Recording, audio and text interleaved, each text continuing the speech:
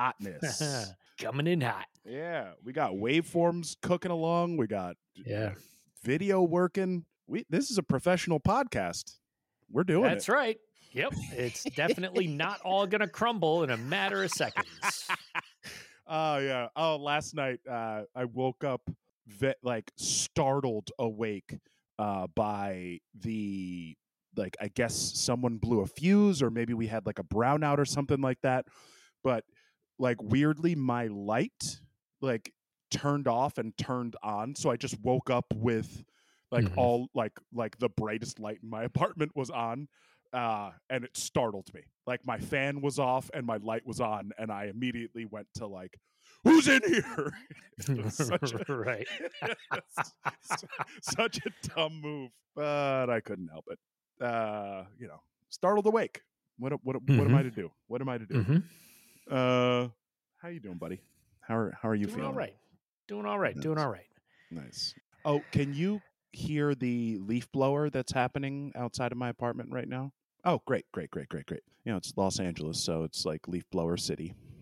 There's everyone and everything is moving as much dust and dirt around this city as possible, but no one's like sweeping it up or taking it anywhere. When we were out there, my family and I, we went to a specific location where we could have our picture taken in front of the hills that have the giant letters leaf blower cascading across them in giant white letters. Yeah, which is somehow more very iconic. Yeah, it's busier than the Hollywood sign. Much busier. You want to do it? To do it. Let's go for it.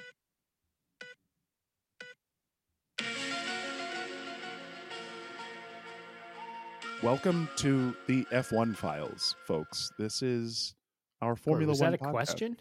You sounded very uncertain about that. I think this is our Formula 1 podcast. Welcome to the F1 Files. I think this is... Yeah. We were told we could come in and use this gymnasium for this, so we're just gonna... Yeah. We're just gonna do it. But we can a little uncertain. We can fold up that banner real quick. There's a catering van outside. I've got nothing to do with that. He was sort of peeking in here, but I don't. Yeah. It looked like there was a wedding cake in there. I don't know.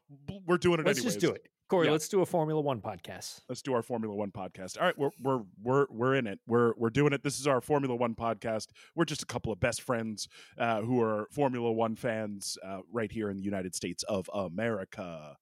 My name is Corey Willis. I'm a writer, improviser, a comedian out here in Los Angeles, California. And this is John Lepore. I'm a creative consultant designing the future for film, technology, and automotive.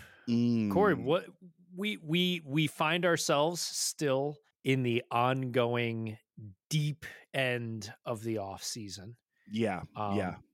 There probably weren't as many fireworks going off in terms of like silly season stuff this week. No. But there's still some things that we want to touch on. Just, off the top of the head, what were some of the topics that you want to discuss today? So there were a few things. There's the kind of the engine leaks that Red Bull and Mercedes and Ferrari have been putting out, just what they've been doing to develop their engines over the course of the offseason, not their aerodynamic design, but the actual engine design. And then we had a little bit of a shakeup with the FIA. We've got a new sporting director up there at the top to kind of solidify that management structure. So those are the couple of things that popped up on my radar. But Johnny, you've got some... Yeah, I've got a little bit of in Johnny's trash corner. I've got a little bit of some random garbage that's been floating around the trashier side of F1 gossip this week. Corey, where do you want to start? I figure let's start with the relatively new, relatively boring news here. No disrespect to this man, but I don't know him. I don't know who he is. I don't know anything really about him other than what I like Wikipedia'd. So this is Steve Nielsen. He was the F1 working on the F1 side under Stefano Domenicali, working on like some of the rules and regulations and sporting side, and he is now moving over to the FIA to become the new sporting director. So he kind of takes on what used to be known as the race director position, I think. Like they've shuffled around their management. I was just going to ask you, what is the difference between the sporting director and the race director? So I did a little bit of again, did a little bit of Wikipediaing, and also looked up what the FIA's official release was about this. So Steve Nielsen will sorry. I just for those just listening to the podcast, I want you all to know that as Corey says, I did a little Wikipediaing on this.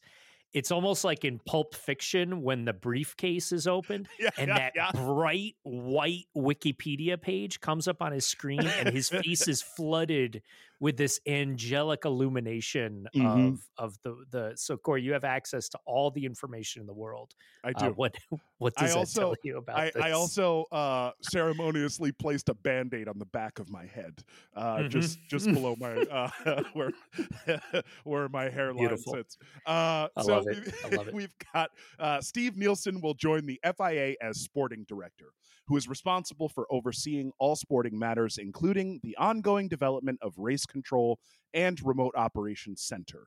Center spelled, the European way with the RE instead of ER, as well as future updates to sporting regulations. So it sounds like he's basically taking over the position where there were two race directors. I can't remember what their names are. They're still with us. They're just not the race directors anymore. So they are now they've kind of figured out a way to be like, hey, we need more consistency from race weekend to race weekend. So we're going to have a sporting director oversee the implementation of the regulations race by race by race. So this will hopefully become a little bit more consistent with the way that the races are handled every week. Like last year with that Monaco debacle, with the idea that like they're not going to race when there's too much rain on the track, and then the following weekend I can't remember if they had a different guy in the next weekend, but basically there were like race weekends where there was rain on the track and they were very inconsistent with the way that they decided when the race should start. So hopefully there will be something a little bit more consistent with him. He comes from he literally drove like a catering truck for F1 out of college. Like that's where this guy comes from. So as far as like being involved with the sport, this dude has worked for Scuderia. He worked for Williams. He worked for Caterham back in the day.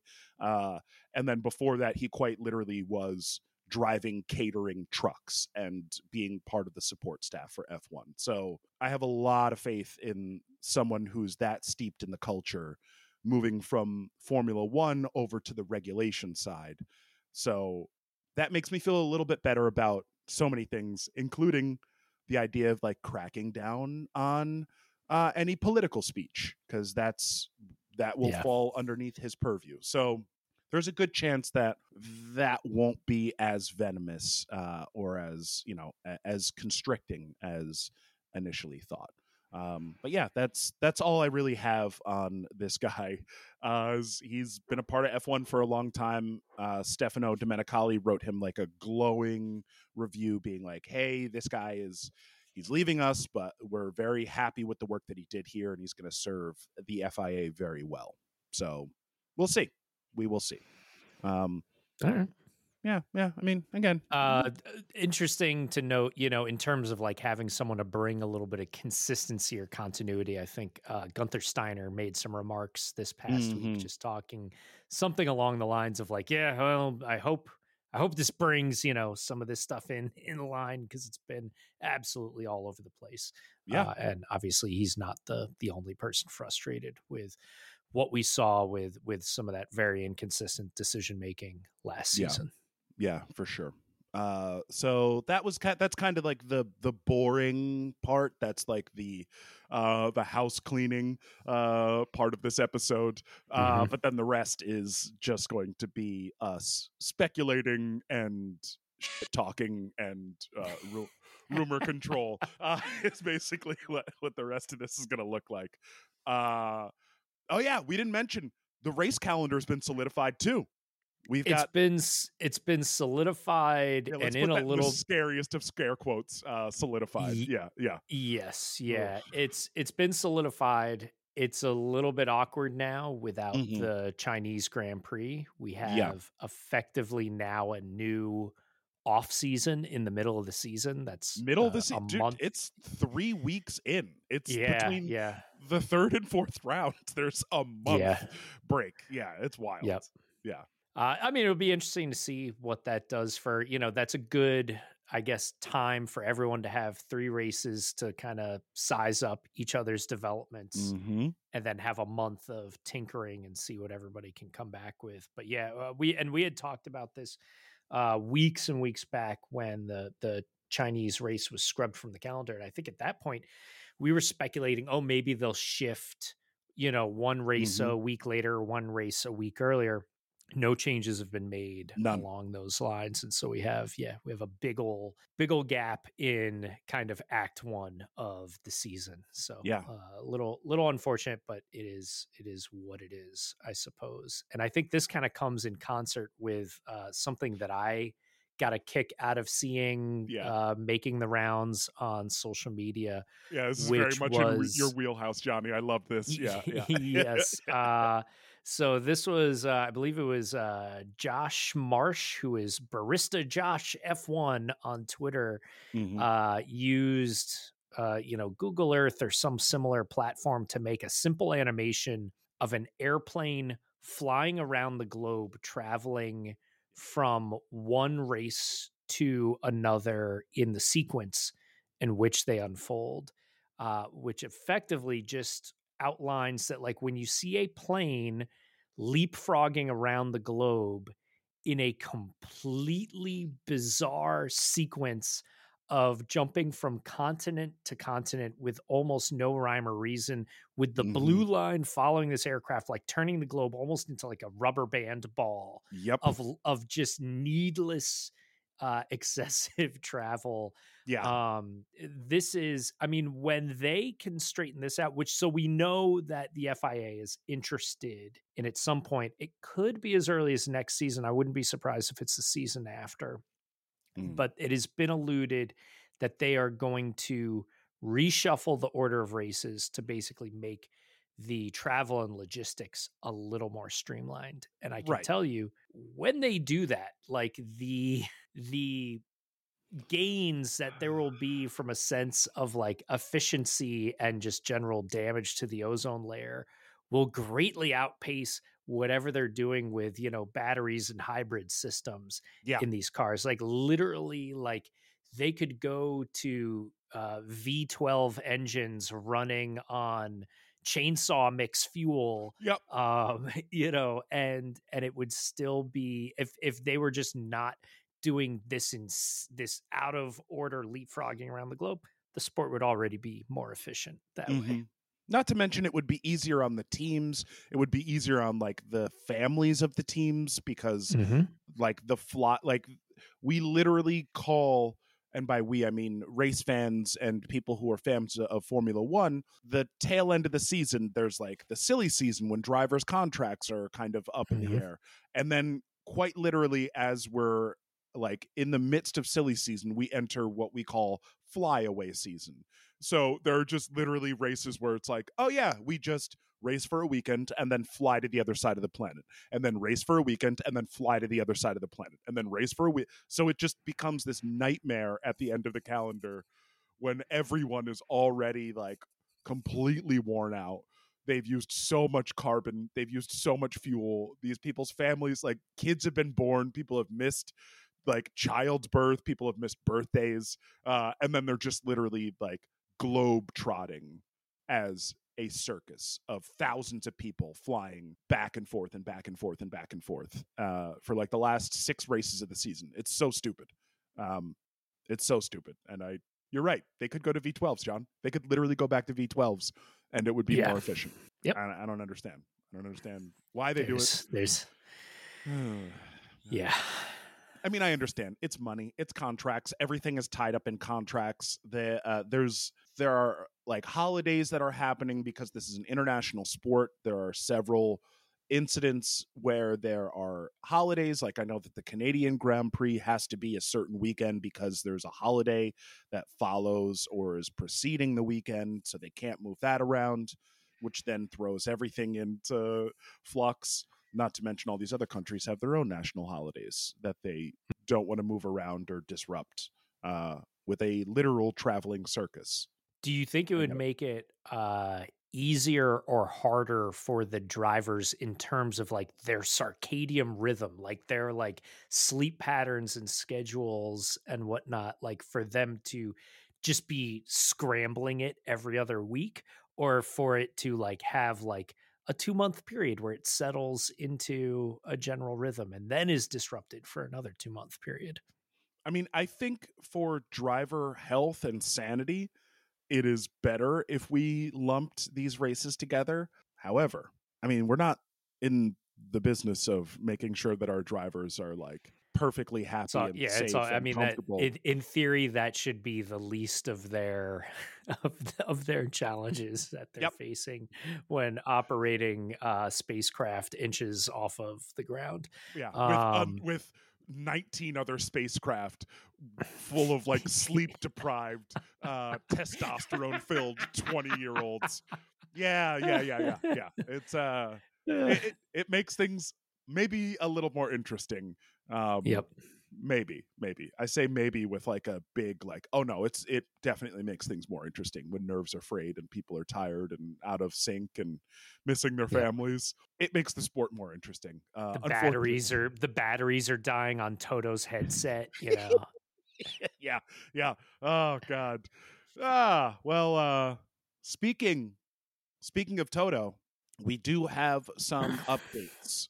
So we do that whole the ball of red yarn and the thumbtacks should be put into maybe like maybe not a museum, but maybe like a gallery display, because Toto himself did say, hey, it's not out of the realm of possibilities that eventually I won't be able to contribute as much as the team principal. Mm-hmm. And hey, if James Vowles has like a ton of experience at another team as a team principal, maybe he could come back. So Toto himself. So Corey, you're picking up a thread that we were discussing from last week, which was around the technical lead at Mercedes jumping ship to go and work at Williams as their team principal. That's a huge promotion. Nice little upgrade for him.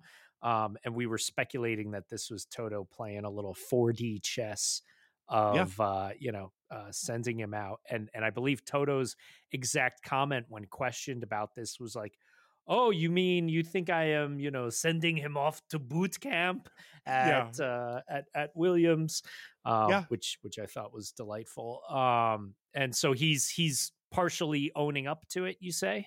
A little bit. I mean, he's basically leaving the door open for that as a possibility. Like in the interview, I can't remember who interviewed him, but he basically was saying like, hey, we want him to have a long and successful career as a team principal at Williams.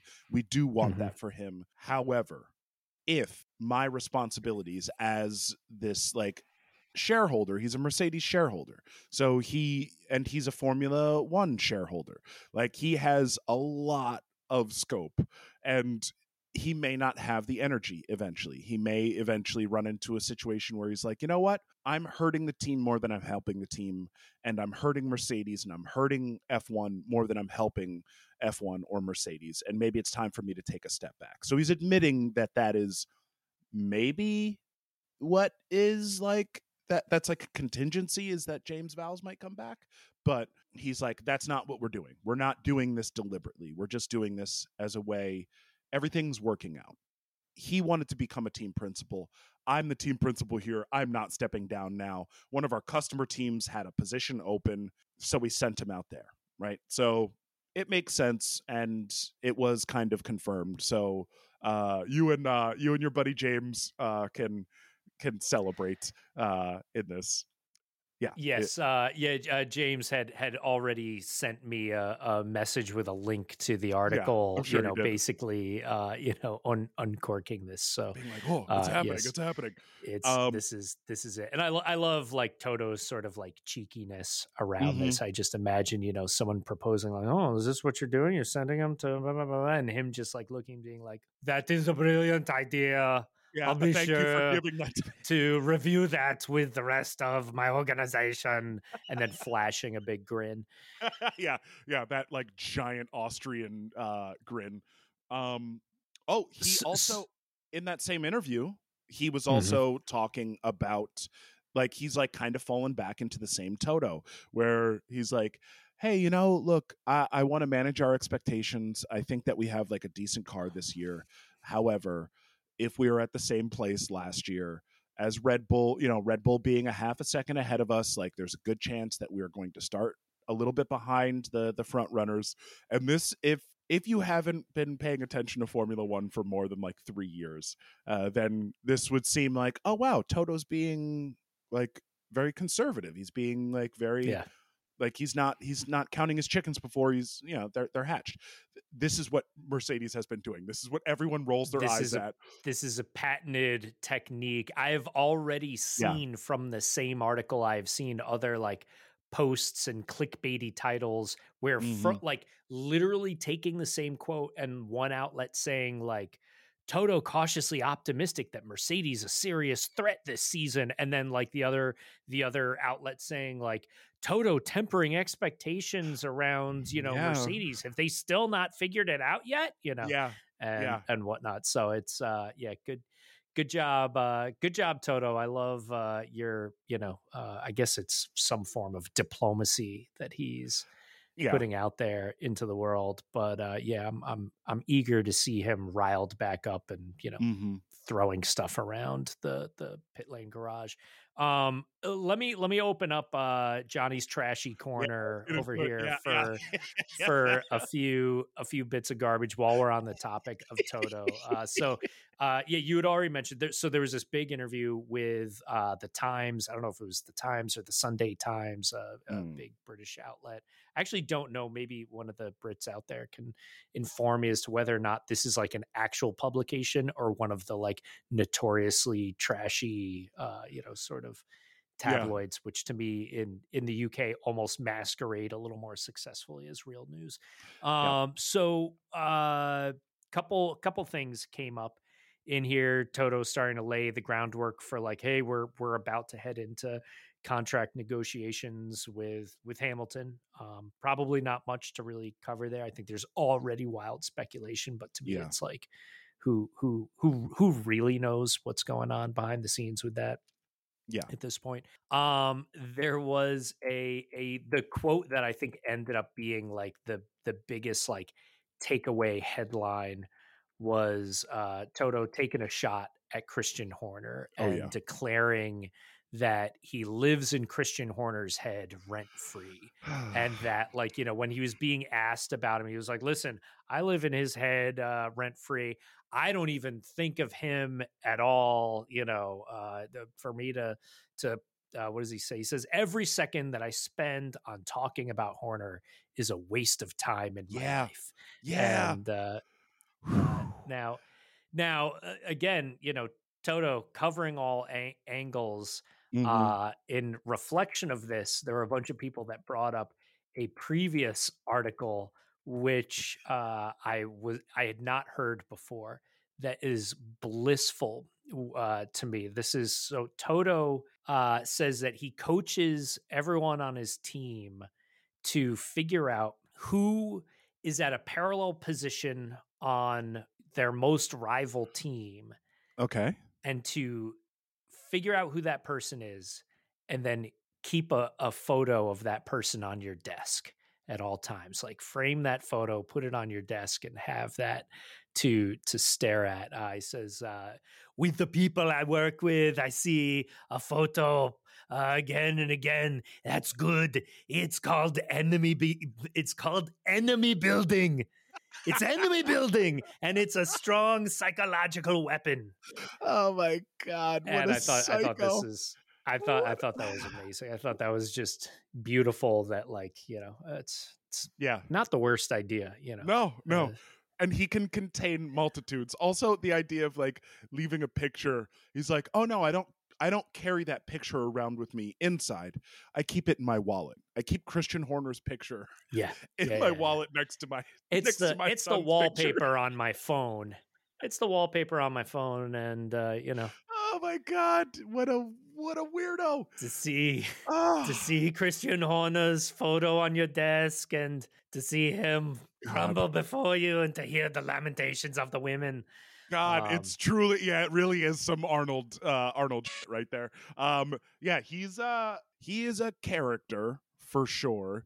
And he does do that thing where he like goes back and forth between being so happy to engage with Christian Horner and Red Bull and all the nonsense that they have to deal with back and forth, and then also being like, no, I don't even like the John Hamm move from Mad Men of like, I don't think of you at all. That's such a calloused move, and it does play on Christian Horner's like insecurity and his need to be like bigger than his britches. So I think it's great. I think I love the return of like talking Toto. I love the return of like graceful talking Toto. Not not like screaming and like pointing viciously at the camera. Like that Toto I do not enjoy. That Toto I'm a little like, hey, you're a big scary Austrian man.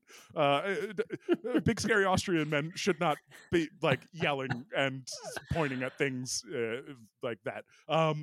But when he like gracefully and nonchalantly will just like throw the most shade at Christian Horner, I love it. I love it. I love both sides of it. To me, you need both. I need to see someone who can do this like super composed, chess move on the table, and then like when things get really tense, he just like flips the whole chess board over and freaks out. I love it.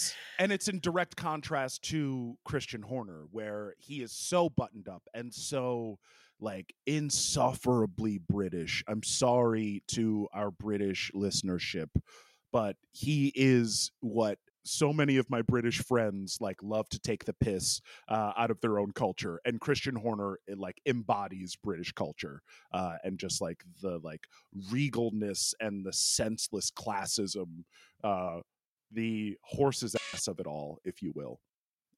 So I do appreciate both sides as well. It's just that Toto scares the shit out of me sometimes. Like genuinely, I'm like, I don't like that. That feels scary to me. Yeah, during this interview, there was some things. There were some things that were touched on, and part of it is that he was saying that they are sticking with the zero pod concept, but they are working on some other redesigns. And no, I haven't seen anyone talk about this specifically, but I think that there's a good chance, not just in addition to the redesign of the underfloor of the Venturi tunnels, but I think that what Mercedes is probably doing is mimicking what Red Bull did with their push rod, pull rod suspension system. They're probably swapping that out and going with, what is it? I guess a pull rod in the back. Would that, or a push rod in the back, that would like leave more room for those like Venturi tunnels and the diffuser. So I think that Mercedes is working on a suspension redesign. I think that's probably what we're going to see when the new car rolls out. And I mean, Corey, this is all. Does this all circle around anti-porpoising? I think that it does. I think that, well, it was talked about. I think maybe by James Allison a week or two ago, where they were like, "Oh, we know exactly what went wrong with the Mercedes. Like we know we unpicked that whole thing and figured out exactly what the problem was. We're not going to tell you what it was, but we know that a specific data point was misinterpreted and it changed the way that we designed the car. And that design of the car not only led to increased porpoising, but when they sorted out the porpoising, I know you remember this, and if anyone else remembers this, where like Lewis was experiencing track strikes so severe that he could barely get out of the car. So it wasn't just the porpoising, it was the actual track strikes, the undercarriage of the car slamming into the ground because the ride height was so low. So I think that it may be dealing with the porpoising. I think that might be part of what the regulations are going to deal with that like increase of 10 millimeters in the ride height of the cars.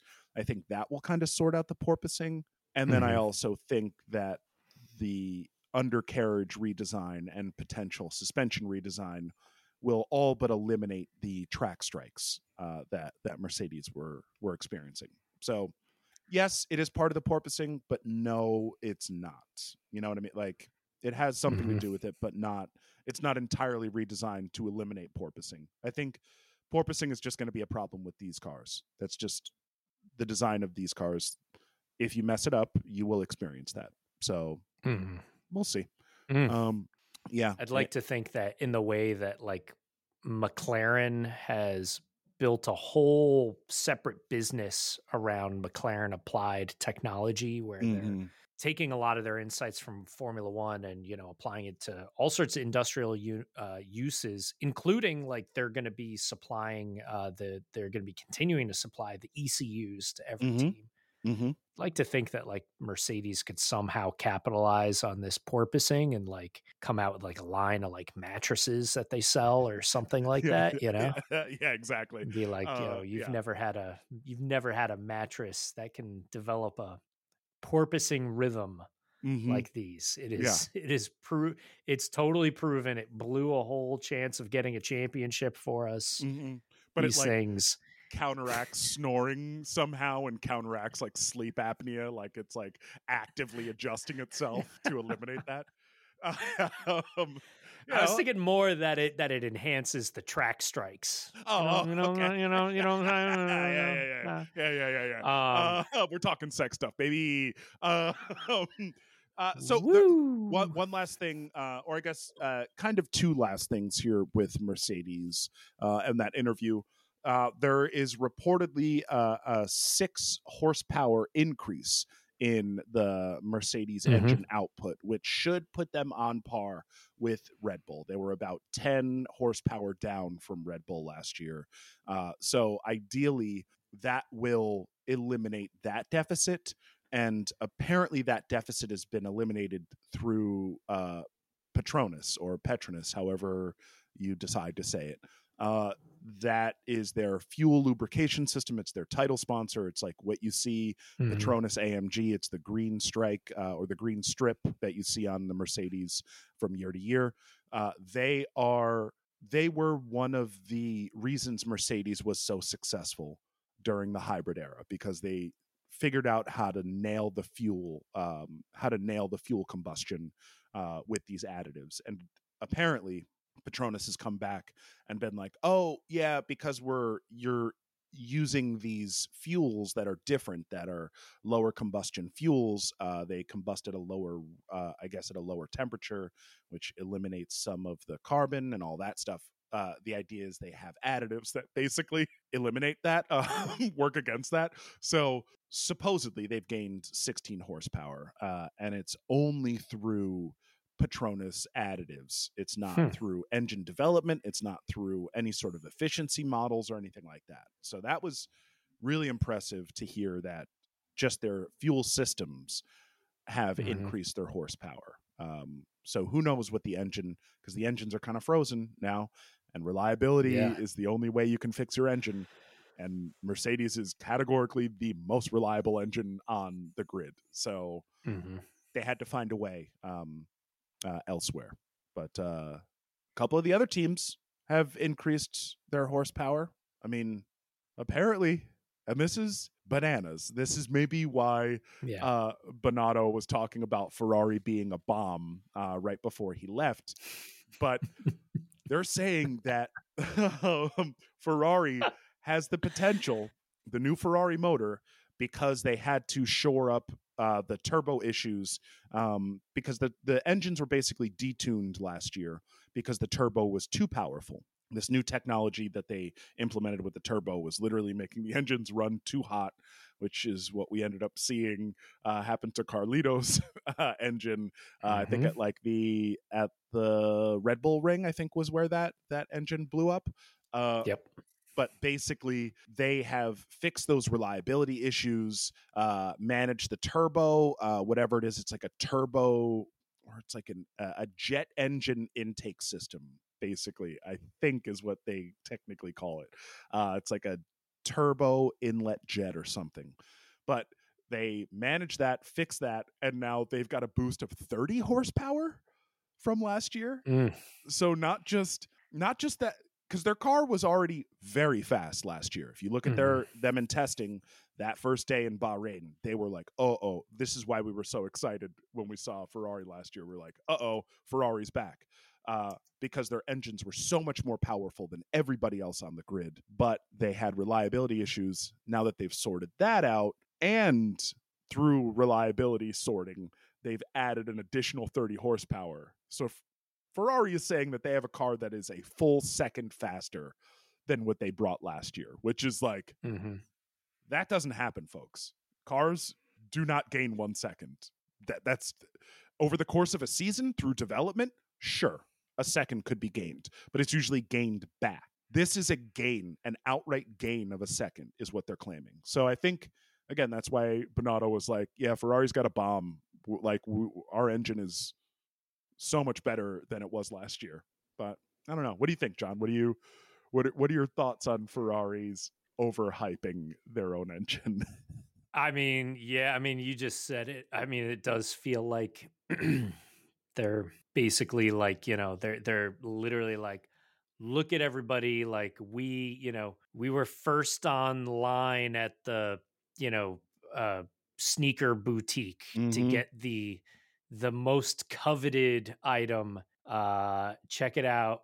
We got it. We just put it on. We're walking out, and they're just going to step in shit immediately. Just an immediate pile. New, yeah. And like, not like normal shit, but like radioactive shit that like starts to eat away at like not just the sole. It might be shit that has like a nail in the middle of it that goes through the bottom of the shoe and like hits their foot, and they're like, we stepped in shit. We ruined $500 sneakers, and we now have to go get a tetanus shot. This is. And there's a good chance we have a blood infection because that nail did have rust and on it. So and we slept outside last night in front of this store in order to get to this point. So our immune systems are already real weak. I think Ferrari may be overhyping themselves a little bit, but we'll see. I mean, that's the beauty of this is we will see. And if they fail spectacularly, I hope they don't.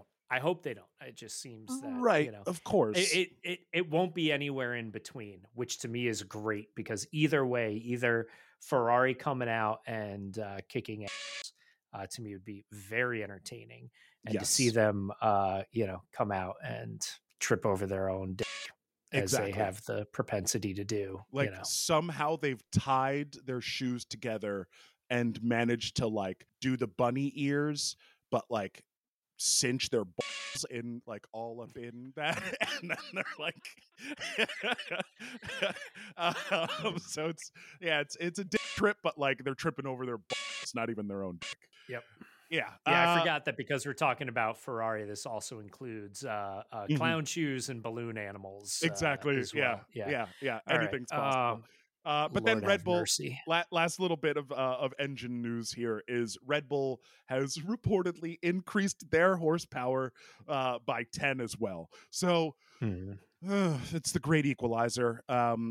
And there was the rumor that Red Bull was starting to put heavier components back onto their car at the end of last year, which is why you saw not only the other teams catching up, but you saw literally George Russell winning a race at the end of the season, was because Red Bull had pretty much been like, we are going to get destroyed by the cost cap violation.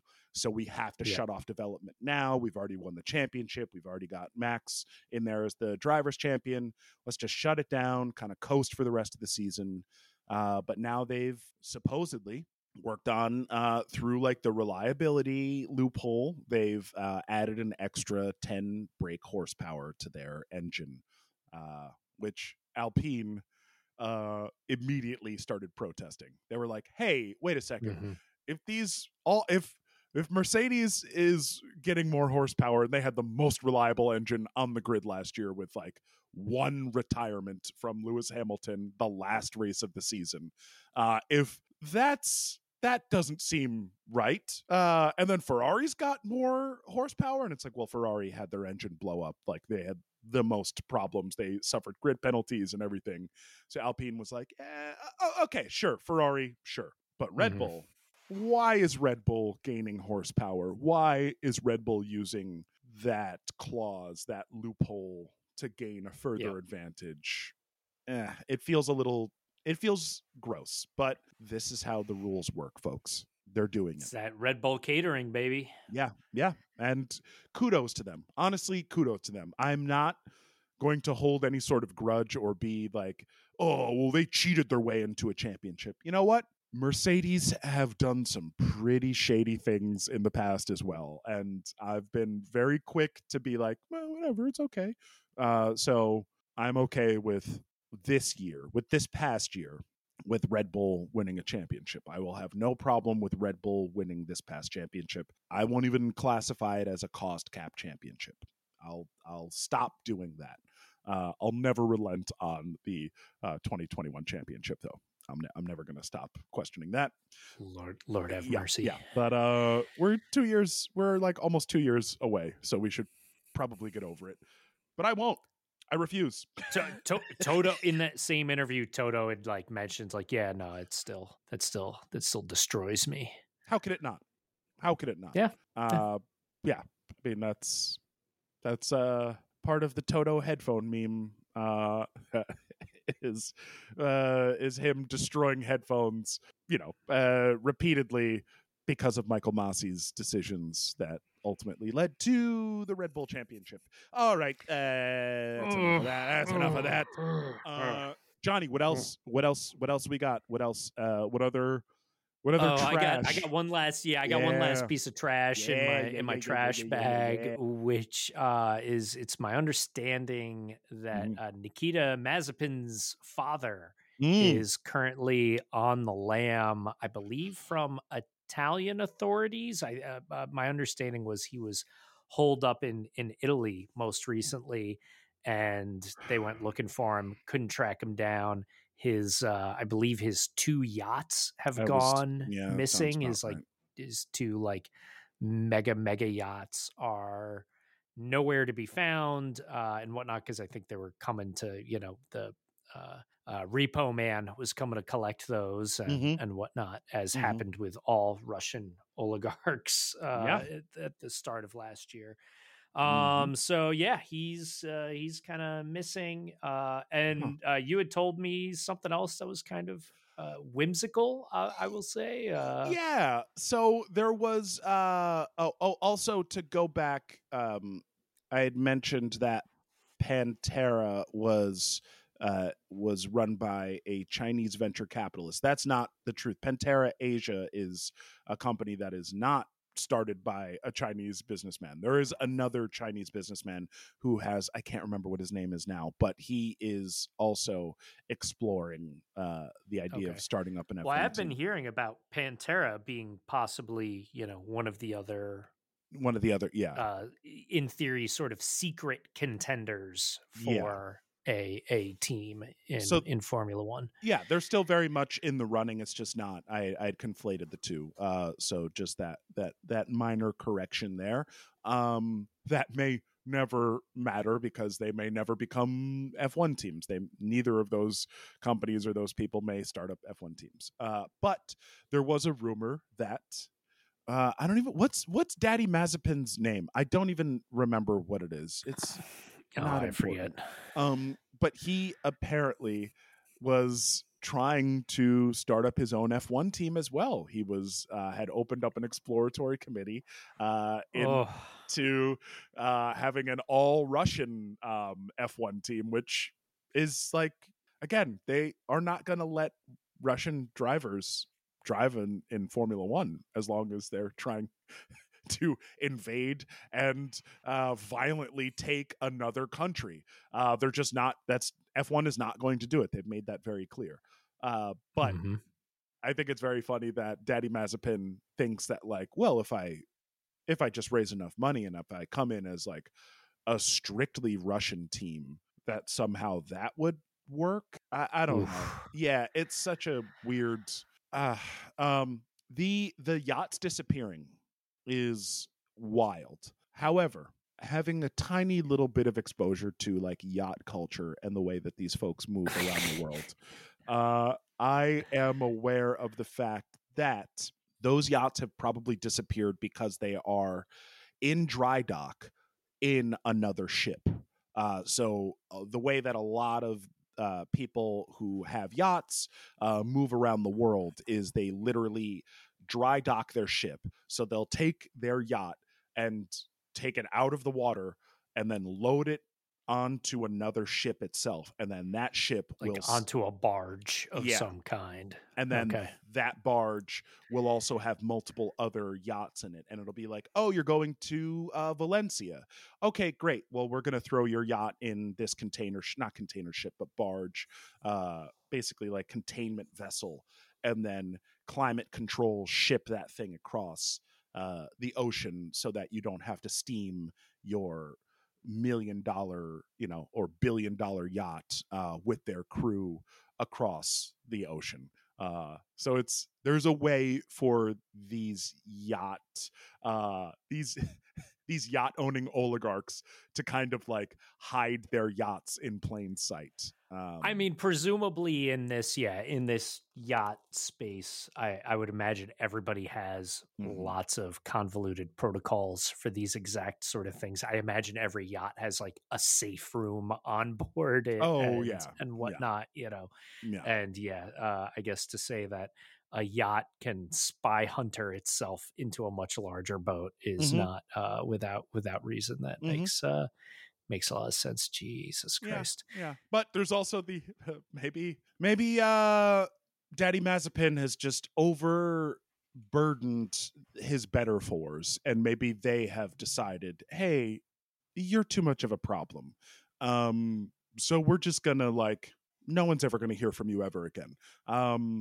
That's the power of a certain group of people on this planet, is they can make people disappear, and it's terrifying. So I won't name them specifically. But they have that ability, and that's who Daddy Mazepin runs in, like a very elite circle, and pretty much everyone in that circle has that ability. So who knows? Maybe he'll like show up with like a very piss poor American accent and like a mustache or a beard and a 10-gallon hat in Texas or something like that, and we'll be like, hey, who's this guy? Why is this? Oh, that's Daddy Mazepin masquerading as a Texan. Yep, I love it. Yeah. All right, Johnny. So this was a bit of a down week for F1. This finally, we've entered the off season. Finally, yes, we finally entered the off season. And before we do wrap up, I do want to just touch base with the biggest ongoing story of the off season, which has been Andretti Formula One trying to claw their way into the sport. There hasn't really been any major news there on that front this week, and I think it's it's sort of like they're gonna put their heads down and figure out how to get this connect and how to make it work without nonstop press releases. But I'm sure we'll hear more developments very shortly. The only murmur that I caught was just a passing comment from Mario Andretti talking about how he is very confident that we will all see in some form or another, Mick Schumacher return as a proper driver Great. in the sport, which I thought was wonderful. And the fact that he was speaking Mick Schumacher's praises so highly does make me want to speculate, well, does that mean that he is a the second driver with a Andretti Cadillac team? Maybe not the wisest move, because they will already in theory have one rookie in place and could use more of an elder statesman to sit alongside. But at the same time, I'm never going to complain about seeing Mick given a proper shot at a seat. No, of course not. And it is that kind of like, hey, will this grease the wheels? Everyone in F1 wants to have Schumacher back on the grid, have a Schumacher back on the grid. And if we can get Mick back, and if that can be like the champion, if he can be our champion as US fans, then it's okay if he's not a US driver. That's another person who I'd be like, yeah, sure, put him in the car. I will be a fan of him. No matter where he ends up, I will be a fan of him. If he ends up at Andretti Cadillac and they end up on the grid, then that's absolutely someone I will root for. I don't know. It's that feels almost a little bit desperate, and I don't like that. Yeah. I mean, I like the prospect of having Mick back on the grid. I like the prospect of having a Formula One team that is based out of the U.S. It does matter how we go about it, though. There's that. There is that. That said, kudos to them for taking the hint and not doing another press release and being like, well, clearly we've angered some people with our press releases. And it's like, well, yeah, stop doing them. So it's good that they've taken that note, I guess. But we'll see. We alert the press. We've been over alerting the press. Exactly. Yeah. I love it. Oh, we won't contact any newspapers. We will just start up our own newspaper. That would be a very American version of, oh, okay, you don't want us to play? We will make our own playground right next to your playground. That will shadow yours. All right. What do you think, Johnny? Do you think the stock went up this week? Do you think it plateaued? Do you think it dipped? Where are we at this week? I'm going to say it's creeping up because we're seeing team principals taking shots at each other. Like there's just like every layer of the sport seems like it's building up pressure to release some drama out into the world, which to me equals entertainment, and that's always good for the American audience. So I say we've gone from a plateau to a gentle increase. I agree. I think that we are starting to creep up more and more. Haas is the only team to not announce their actual launch date at this point. Yeah. So we have 9 out of the 10 teams have announced when they're going to be revealing at least their liveries. Aston Martin has like taken a shot at Red Bull, being like, we are going to release our real car when they unveil theirs. There's also a tiny little bit of news on that front where they were like, oh yeah, Alonso, this Aston Martin is going to be a serious car, because Alonso immediately jumped in and was like, let me help you with designing this car. Let me help you with developing this car before it is even unveiled.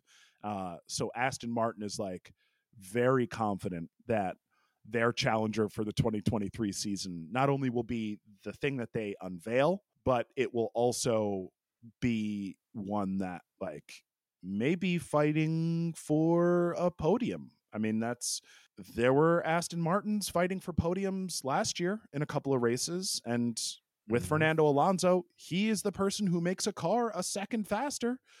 So if they've developed that vehicle, they have a good Mercedes power plant that is developing 16 more horsepower potentially right out of the gate. I'm not sure if they're using the same. I think actually that's not true because Aramco is the title sponsor for Aston Martin, not Petronas. So they will not have the same horsepower gains. They may have horsepower gains, but it won't be the same as the Merc. But they'll be running Merc's engine, which is very reliable. And they've got Fernando behind the wheel. They have a new design, apparently. So we'll see. That's something that could be a cat amongst the pigeons, with Fernando Alonso being a cat amongst the pigeons already. He may be like, exponentially adding more cats to that flock of pigeons. So we'll see. We will see. All right, Johnny, where can the folks track you down out there in the world? You can always find me via my home base, which is johnnymotion.com, or track me down on Twitter at the handle JohnnyMotion. Corey, where can the folks find you? I am also on Twitter at BurnCoreyBurn, on all the social medias at BurnCoreyBurn. We got the F1 Files on Twitter, the F1 Files on TikTok, the ghost town that is Instagram, and then the actual abandoned planet that is the F1 Files on Reddit. Like, we've just abandoned that whole planet. We pulled up stakes, took off, didn't leave Matt Damon behind or anything. But yes, also, if you are so inclined, please tell a friend about this. Rate, review, and share these episodes around. We've got a new season of Drive to Survive coming up in like a month, so that's going to be wild. I guess until the next time, you should try to catch up with us, and we will catch up with you on the F1 Files. That was good. Yeah, that's nice.